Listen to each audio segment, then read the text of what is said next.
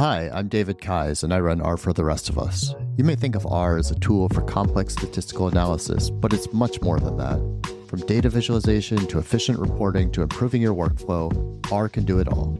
On this podcast, I talk with people about how they use R in unique and creative ways. Join me and learn how R can help you. Well, I am joined today by Chris Knox. Chris is head of data journalism at the New Zealand Herald.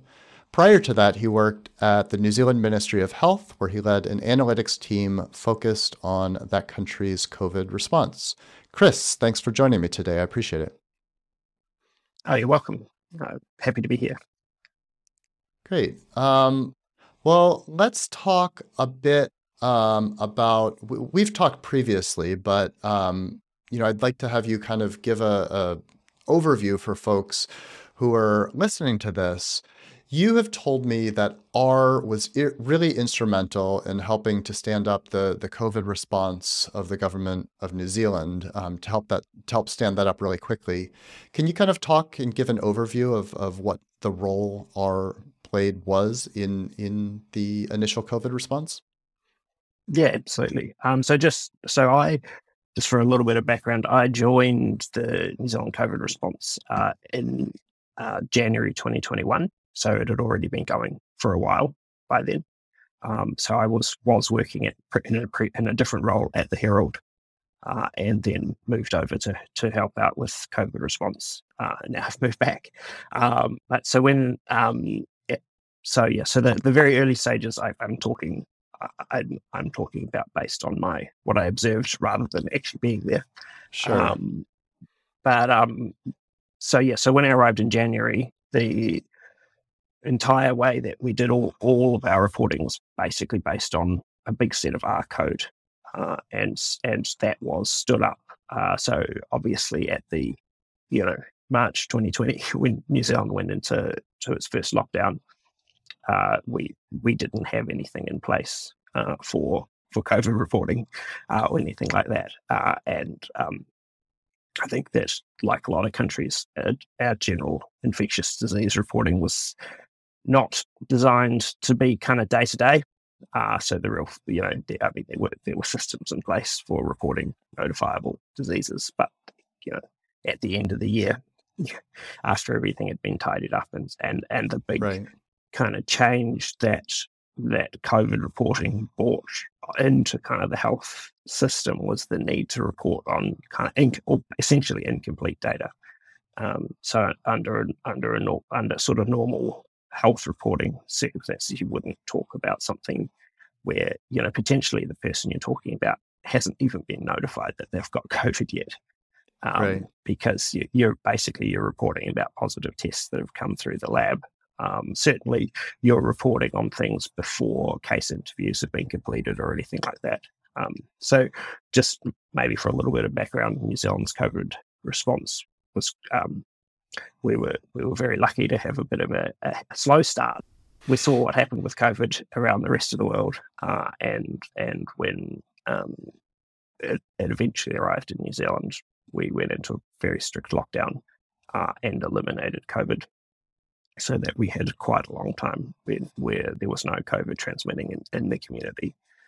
And so when there were cases where they went through detailed case interviews and contact tracing, and we had a number of community outbreaks in 2020 and 2021, which were largely Delta was the last one, and that was almost eliminated before Omicron arrived, and then that was the end of that type of response. And so we moved into a situation more like the rest of the world with thousands of cases a day. Sure. So when that happened, most countries didn't have this kind of detailed case interview going on for most of 2020 and 2021. And so we were reporting from basically information coming in from labs and from case interviews, and the nature of what was being collected was changing all the time as COVID changed. And so the information that was being collected was being loaded into databases, but the way that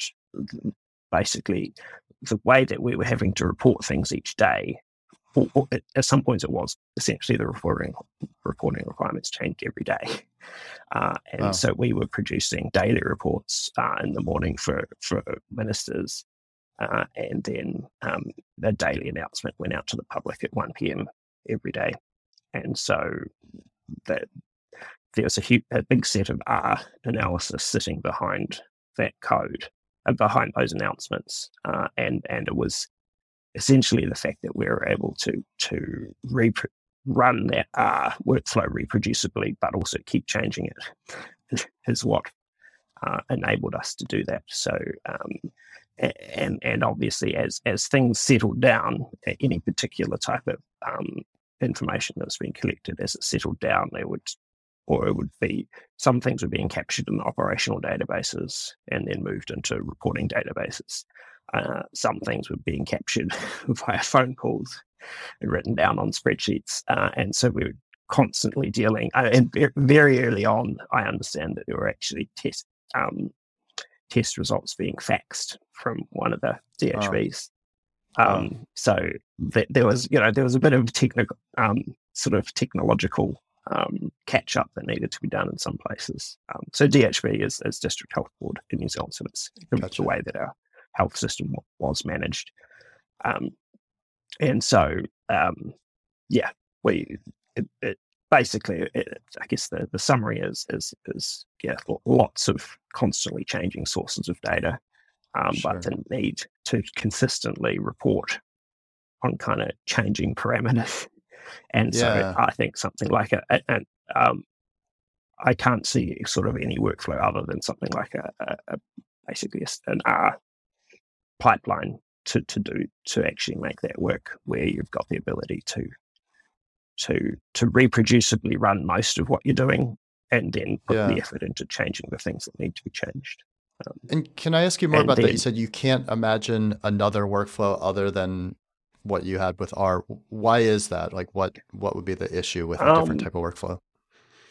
I mean, I guess the other types of work, some of these types of systems work on a more classic BI type system where you have everything going into a database, and then something like Click or Tableau building a dashboard that sits on top of that. And my experience is that those types of systems, I mean, I think so. Building something like a dashboard to do this, it inevitably results in kind of a big development requirement, whereby changes in the back end require quite a lot of things to change in the front end, and so you got this. So it becomes quite difficult, I think, to keep the schemas at the back end are changing all the time. So it's quite a lot of effort to keep a dashboard or something like that up to date. I think anything that the big advantage of a R or a sort of a text-based workflow is that everything's written down, and you just run, you run those functions, things happen. And so, whereas if it was a more kind of point and clicky type of analytics workflow, the amount that we would have, because the other thing is this is running 7 days a week with constantly changing team members, we were burning people out reasonably quickly. And so there was turnover quite particularly at key moments, and so having someone come in who had understanding of R and basically just you could sit down and run that, make sure there's no errors. People can pick that up really quickly. Whereas if you were having to train people to go through like an actual kind of point and click based workflow, it would have been a lot harder. So I think that the most things written down in code and being run reproducibly with small changes where needed, and lots of error checks. Is what I mean by the work. Yeah, I think that just gave us that flexibility. Gotcha. And then over time, we added the whole workflow moved into Git. So we had a GitLab instance. So everything was checked in, which actually meant that we could, we actually kept the code. Each day's code was kept So you could go back, and be like, oh, what analysis did we actually run, on the 2nd of July or whatever, which was quite useful. And again, trying to capture what you did in a point and click type analysis environment, I don't think is possible in the same way. And then also we introduced targets, which is a library that is part of the OpenSci ecosystem, and that was fantastic. So that made a huge difference. That revolutionized the way we were doing things, mostly in that it allowed us to. So the previous way that things had been set up, which was worked extremely well, but became quite time consuming, where basically sort of be a standard. We've got a central R script that calls a bunch of other R scripts, one after the other, and that worked well. But when the data got large, it got pretty slow. And the problem was if something went wrong at the end, you'd have to fix it and then rerun the whole thing. And so we got into there were some days when the 1 p.m. update didn't happen at 1 p.m. Gotcha. And that's not ideal. And so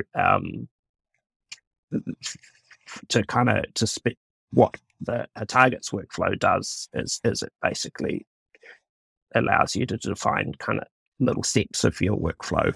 And if the input data in the code doesn't change, then it won't rerun that caches what you've done. And so then the initial load of data could be cached, and then we could look at kind of the edge cases and handle those without having to rerun the entire workflow. Can you give me an overall sense, at a very high level, of kind of what were the steps that your code was doing? I imagine it was grabbing data from a database, maybe doing some analysis, but I'd love to have you just kind of, again, at a very high level, walk me through what were the major steps. Yeah. So kind of at the highest level, we had a database of cases. And then the first thing that the code had to do was work out whether or not we'd reported a case previously. And so there was a bit of sort of work around, and particularly once things got busy, people ended up being recorded in case databases more than once. So we were deduplicating. So on that, and then the next step, there's the key step for most of the time was identifying whether or not cases were border cases or community cases.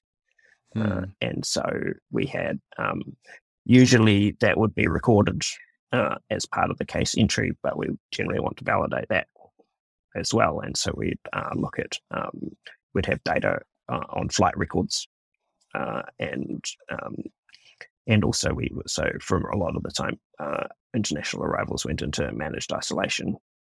And so we'd want, if a case was identified, we'd want to check and see that what facility they were in, whether there'd been other cases reported in that facility, check and see, like if a case was, so we'd report on how many cases that arrived at the border that were detected sort of on the first day, because essentially we weren't concerned. We expect cases to arrive at the border and be detected on the first day. But if a case is being detected on sort of day 7 or 8, then we would flag that to people that would then go and investigate. And so it's sort of basically it's that, I guess it's so it's merging up all of those databases to then summarize it. So it's like, there were this many cases today and we don't need to worry about any of them, kind of with sort of one level of messaging. Or it'd be like, here are two cases of concern, and then people would go and check those out, and then information would come back from that, and then we'd be like, yesterday there were 2 cases of concern, but they're not actually of concern because they were that sort of thing. So okay, and you talked about the first step being kind of some deduplication, and then the piece you were just talking about trying to figure out if it was a community spread or a case from outside of New Zealand, the border cases. After you did that kind of analysis, what did the reporting look like? Like, how did you do reporting? I mean, I know you said there was a 1 p.m. Yes, right. thing that went so out. The first, what did that look like? So our reporting was, ironically, I joined because I was come from a data journalism background. A lot of my previous work had sort of been in fancy interactives and that sort of, and so, but actually, I ended up the primary output of our R code was Word documents. So you use a lot of R Markdown to generate, and so basically the primary kind of reporting was so at 9 a.m. the first piece of reporting was actually a text that was sent to kind of high level ministers and a relatively small distribution, saying this is how many cases are going to be reported in New Zealand today, and this is where they're from. I'm sorry to interrupt you. How did it get from R to sending a text? What was that process? So that was unfortunate. It was a signal text, and that was the most manual part of the job that one of the analysts running had to do it. So we basically run everything, get a summary, and be like, okay, we're going to send a text. I see. Okay, so that was go out. That was manual. Okay. Yeah. I mean, it might have been nice to connect R up to Signal, but we never kind of quite had the right bits and pieces to do that. But yes, that was manual. And then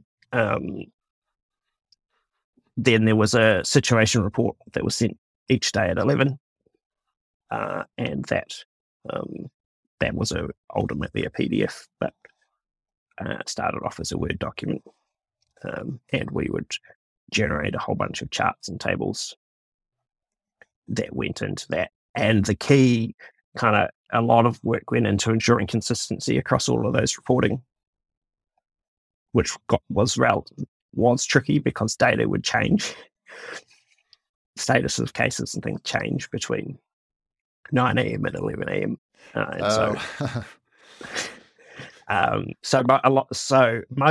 We cut off the data at 9 a.m., but then so most of it would stay fixed, but some of it would change. And you would have to take that into account. And then the 1 p.m. Basically there was a media statement that we'd provide, which was sort of pretty standard format, which we'd provide input into in terms of all that, which was a high level summary of the numbers that was drawn from that 11 a.m. situation report. And then also at that point, there's a website that we update at 1 p.m. And both was updated. Am I correct that the 11 a.m. and the 1 p.m. summaries were those Word documents that you knitted from our Markdown, or was it some other format? No, they were. So what actually, the way that there was that 11 a.m. one had input from other sources as well as just what came out of our kind of analytics pipeline. So the way that we would do it is we'd have a kind of a data sit rep, which we would knit, and then if there were issues or things needed to be changed, we'd knit it again. And then the final compilation of that report was a manual step of actually picking up the latest versions of the charts and copying them into another report, and tables. But basically, what we had everything set up so that the output in the automatically produced Word document was essentially identical to what was in the manually produced one. So it was just a really straightforward operation for people to pull it over. But we didn't go as far as getting non-programmers to try and write into a Markdown type environment. That was sort of a step too far. So there were other things that were produced that were fully sort of Markdown based, kind of on a less frequent basis. But that one in particular, there was always kind of narrative commentary that went with it, and there were other people writing that. So and then the 1 p.m. was more of a web update. So then that was based on we basically had a set of template web table templates, and we'd update those templates based using R. So the final output of the final output of that daily work pipeline was a bunch of HTML, which we'd then send off to the web team, and they copy it into into the Okay.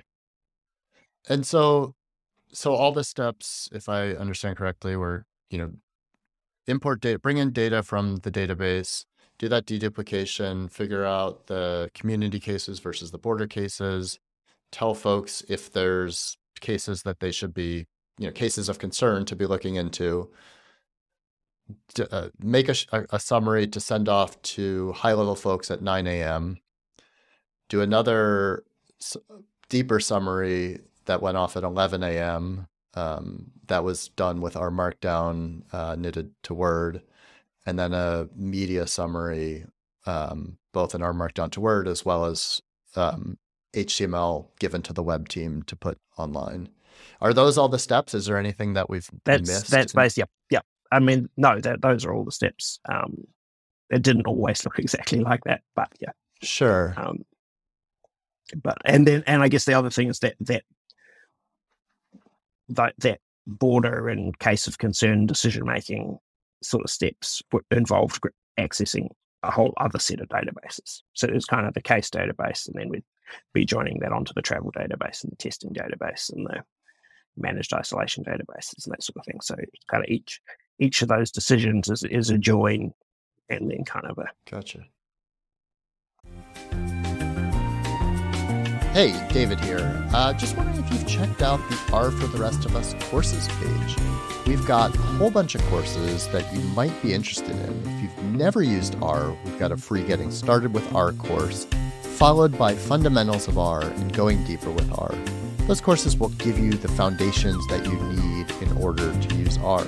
If you already use R or you want to go deeper on a particular topic, check out our other courses. We've got courses on making tables, making maps, high-quality data viz, using GitHub with R, data cleaning, and lots more. Check it out at rfortherestofus.com/courses. Yeah. And how, I guess I should have asked this before, but how big was the team that was working on this? It varied a bit over time, but probably averaged about 5 or 6 people. Okay. I mean, it's kind of amazing actually when you think about, a relatively small team like that being able to automate all of this so that you can, produce this much output every day. And I also actually liked what you were saying about how R, despite the fact that there was some turnover, R kind of kept things going by having everything in a code-based environment, so people could, just pick up other people's code and run it, as opposed to, if Larry, who does all the analysis in Excel, leaves, then, you're kind of screwed at that point because you don't have it written down as to what he does. Yep. Yeah, I think that's one of the kind of most overlooked, like that. There's obviously setting up Larry's analysis in Excel is usually faster than writing it up in code, but right. And it often feels like it's harder to onboard people into an R environment. But right. Actually, if you've got to just sit down, run this, look for error messages, almost anyone can do that. Right. And so we had some people come in with essentially no R experience at all. Oh, really? And they'd be dropped into sort of a week of shadowing someone doing it, and then wow. Then they could, and obviously they were there for their, they came in because they understood data, and so they were there for that sense checking. Not for they weren't there for their R skills because they didn't have them, but they were learning them fast. And obviously, if something went wrong, then they had to go and talk to someone who knew what was going on. But it at least meant that relatively junior people could pick up the reporting workflow as long as someone who knew what was around to solve problems when they happened. Yeah.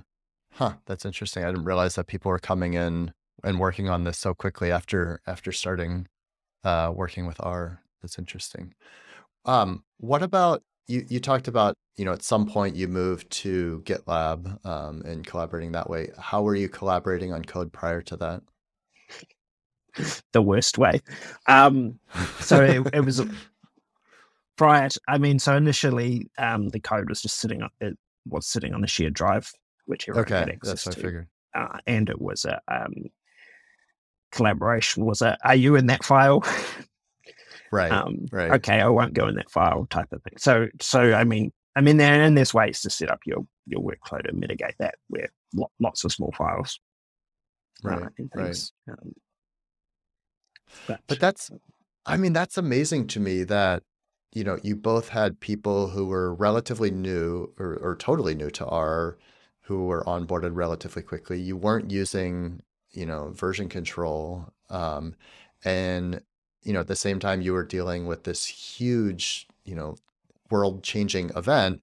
You were able to bring people onto R, change your team's workflow, and make it all work. Do you have any tips or thoughts as to what made that possible? I don't know. Everyone was highly motivated. I've never worked in a team that worked so well. And I think that was, I think that sort of the sense of urgency that something like responding to COVID gives you just Right. makes people more willing to just be uncomfortable. Like it was tough. And Right. actually, the onboarding people into Git was much harder in the end than onboarding people into an R reporting workflow. But that everyone we had relatively quickly picked up the value of having kind of an R-based reporting pipeline. I think Yeah. that sort of spoke for itself. But the abstractions needed to sort of get into version control were a lot harder for people to pick up if they were coming from that sort of software background. And I guess, so we didn't initially have Git because like all of this is also going on within a background.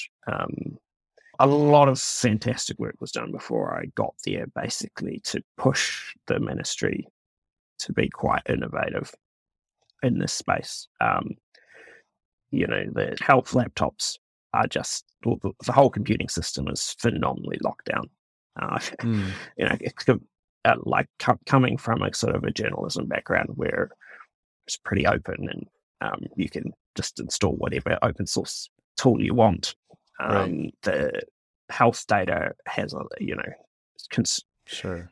there's a lot of restrictions on what you can do, and we were working with phenomenal amounts of kind of identifiable information about people, and so you've got to be a lot more locked Yeah. down. And New Zealand, one of New Zealand's big hospitals, had just been shut down by a cyber attack. Oh, wow. And had to kind of completely rebuild their systems. So there's a lot of reasons to be very, very careful. And so just walking in and saying, I need this open source tool, people are like, nah. Yeah. And so the initial reason there was no version control was it wasn't an option. I see.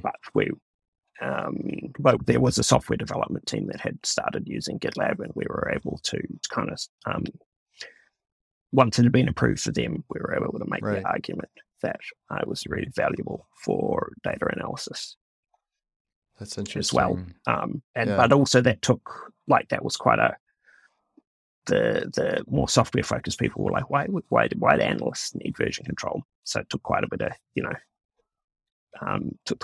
convincing to introduce a sort of Git-based reproducible ideas. Sure. And then the other thing that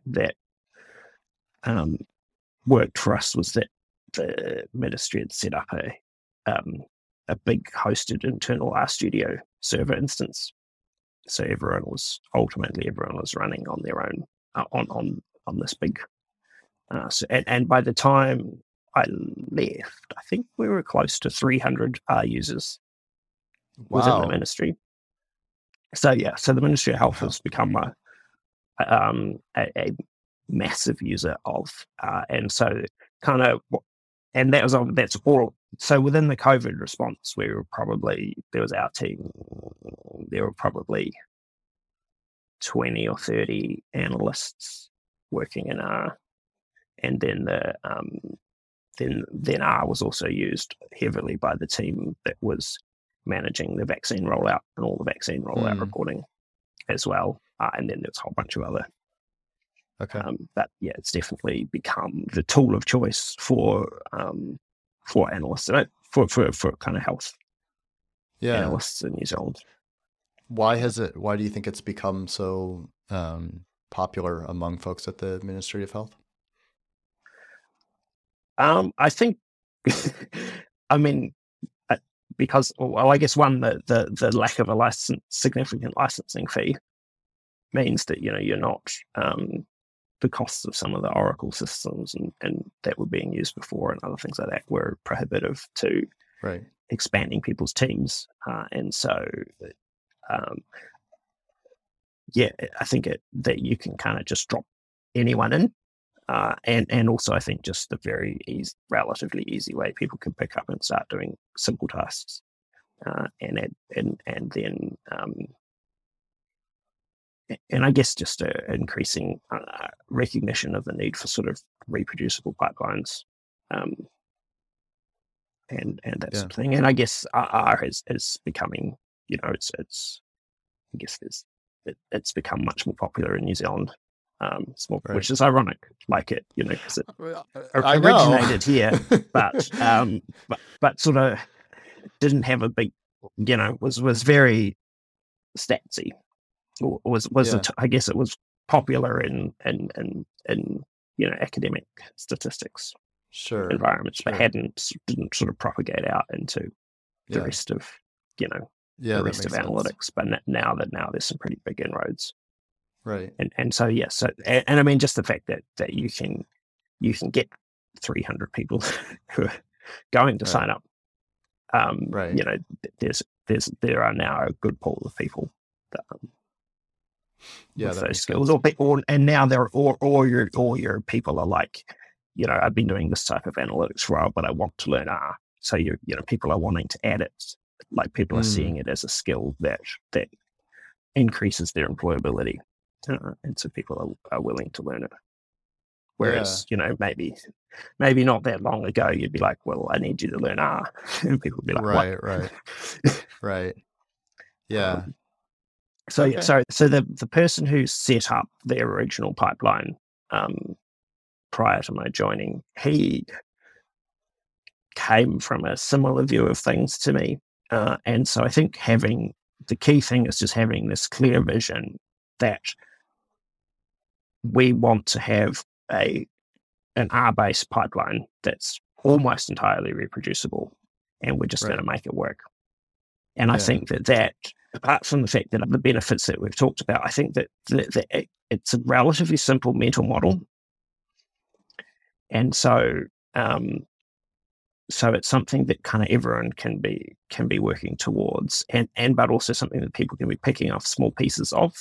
So it's not like, I think if you have a kind of a classic BI pipeline, it requires database, DB admins and all kinds of like specialist skills to get it to work. And it also is quite monolithic. Whereas we actually had something that I nicknamed the spreadsheet of doom. And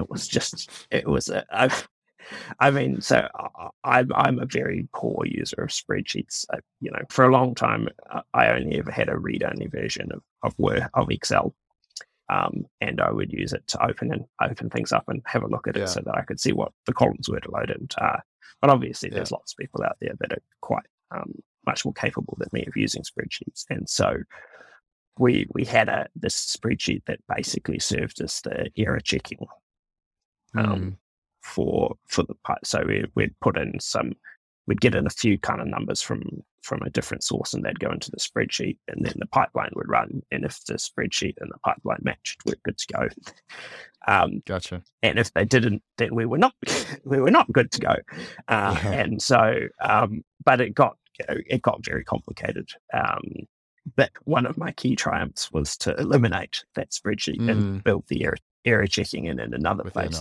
But also, I think that's the flexibility that's what was great about this type of pipeline is that we could actually be like, this is what we're working towards, but we can't do this bit. We can't automate this bit now. So let's just do it in a spreadsheet. And then we had a couple of people set that up. And so I think that approach was really empowering for people, so that we weren't, we didn't have analysts sitting around waiting for people to finish setting up things in databases, that sort of thing. People could actually just get in and do stuff, and it would be, you could see the impact of it. People would start work on Monday, and by Right. sort of Wednesday, they'd see the work they did in the media. Like it's quite a Right. it's a pace that you don't normally get. You know, under a normal analytics type of situation, you'll arrive and do something for quite a few years, and then it might show up Right. somewhere. Right. I'm evangelizing this R pipeline pretty heavily, but I do think that as I reflect on it, as well as kind of providing kind of those technical advantages, I think it did actually help as a way of assembling the team and people can, like I think that it's an abstraction that people can kind of work with and be empowered by. And then also, because then you can be like, okay, you're new, but here's a little bit we need to tidy up, go and understand how that works, tidy it up, do this one piece. And then that person becomes the expert on that one piece. Interesting. So you're saying it's like it actually facilitated collaboration in ways that might not have been possible with another tool. Am I understanding you correctly? I think so. Yeah, basically. Because it helps ensure that you're not too siloed. That's interesting. And so, that's interesting. I haven't thought about R in that way, but that absolutely makes sense. So, well, let me ask you one last question because I see I want to be respectful of your time. If you were advising the government of New Zealand or indeed any government, I'm curious if you would have any thoughts for them with regard to R that might be things they should be thinking about to help prepare for the next COVID. Yeah, actually, I was actually thinking about this yesterday, ironically. It was good luck that we're able to stand up that RStudio server environment. Other people have been pushing for that, and it kind of aligned with the COVID response. But I think that it's almost like someone like the government needs a bunch of those systems ready to go. And actually needs a central strategy for.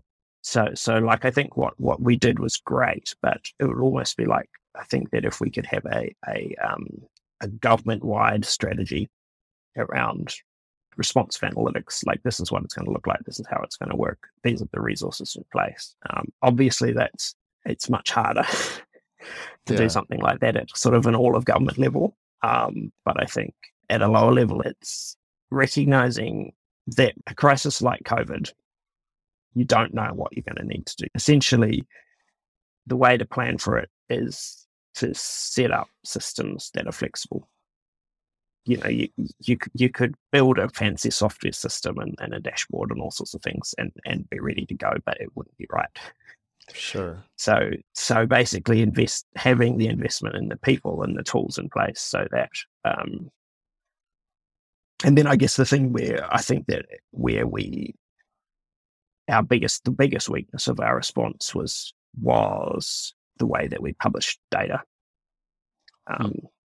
So another thing I think that would help for this sort of thing was having in place a much better open data kind of culture and platform and structure, so that then if that had been in place, then we could have basically plugged into that and done it. So the way that we published, it wasn't ideal. It was very web table based and wasn't very friendly to machine reading and that sort of thing. There's a lot that could be done to improve that, but trying to make those improvements while responding to a crisis is tricky. Yes, I can imagine that being the case.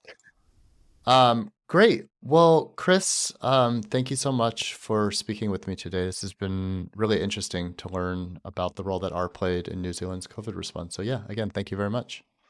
Oh, thanks for having me on.